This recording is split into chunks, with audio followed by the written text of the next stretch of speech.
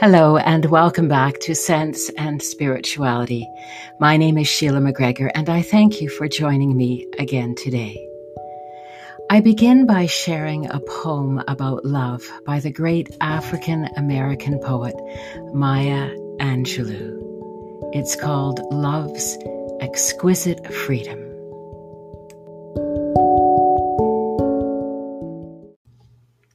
We, unaccustomed to courage, exiles from delight, live coiled in shells of loneliness until love leaves its high holy temple and comes into our sight to liberate us into life.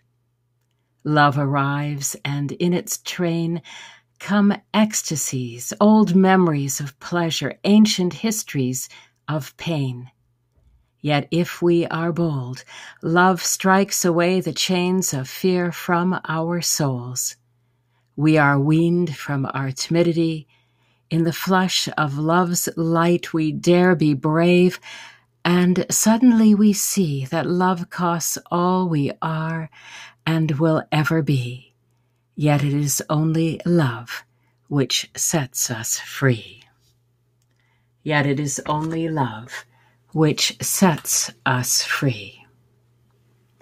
This moving poem by Maya Angelou was the subject of discussion in a recent Zoom class with Kirk Webb, director of the Celtic Centre. As Webb noted, this is a poem that reflects many of the themes of Celtic spirituality. There is, first of all, the exquisiteness of love. For the early Celts, inspired as they were by John the Disciple, God is love. In the community that gathered around John, love was everything. In fact, the word love appears no fewer than 57 times in John's Gospel, which is more often than the other three Gospels combined. Moreover, if you don't love your neighbor, John told his disciples, then you don't love God. Citing the Master, the author of John's Gospel wrote, "A new command I give you, love one another. As I have loved you, so you must love one another. By this everyone will know that you are my disciples, if you love one another." Yet what makes love so exquisite, as Angelou notes, is its power to liberate us into life. Love strikes away the chains of fear from our souls. We are weaned from our timidity. Finally, Angelou writes, "It is only love which sets us free, free to be who we really are, freed from our worry and self-absorption, freed to serve the Lord of love." But true love, of course, does not eradicate our pain. In fact, as the author of John's Gospel knew, and as Angelou also knew only too well, love may liberate us from fear, but there is never an absence of pain. In fact, while love deepens our joy, it also deepens our pain. As Queen Elizabeth II has said, grief is the price you pay for love. Those of us who have lost a beloved spouse or partner, a parent or child, or a very dear friend, know the truth of this statement.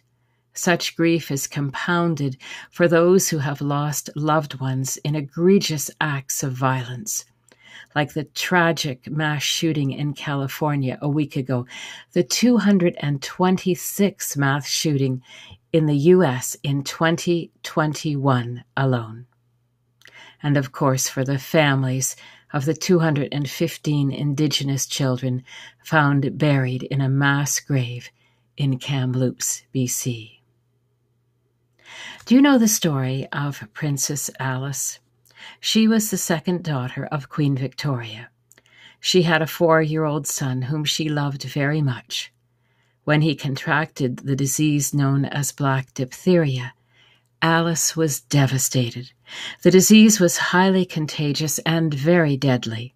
The nurses continually warned the princess, not being in the best of health herself, to stay away from her son. Naturally, this would be difficult for any mother. Still, Alice knew that she would be in danger if she ignored the warning. One day, as Princess Alice stood in a far corner of her son's room, she heard her son whisper to the nurse, "Why doesn't my mother kiss me anymore?" Well, that was more than Alice could bear. As tears streamed down her cheeks, she raced to her son's bed and smothered him with kisses. Tragically, this turned out to be the kiss of death. Princess Alice contracted the deadly disease, and in a matter of weeks, both mother and son were buried. As Angelou writes so poignantly, love costs all we are and will ever be. Jesus, of course, knew the costly nature of love.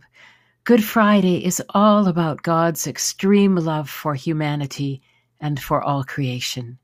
Indeed, far from being about legal transactions or paying the penalty for humanity's sins, it is far more an expression of the lengths to which our God will go to reveal how extravagantly God loves us.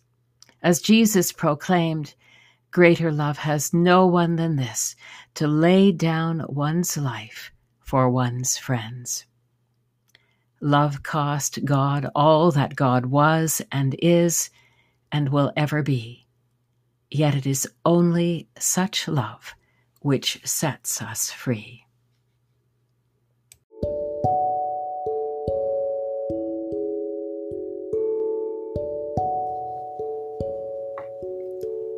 And now, friends, as the author of Ephesians writes, may you have the power to understand, as all God's people should, how wide, how long, how high, and how deep God's love is.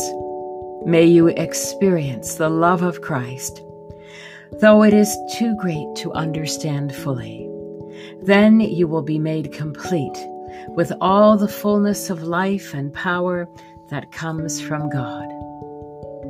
That's it for this week, friends. See you next Wednesday.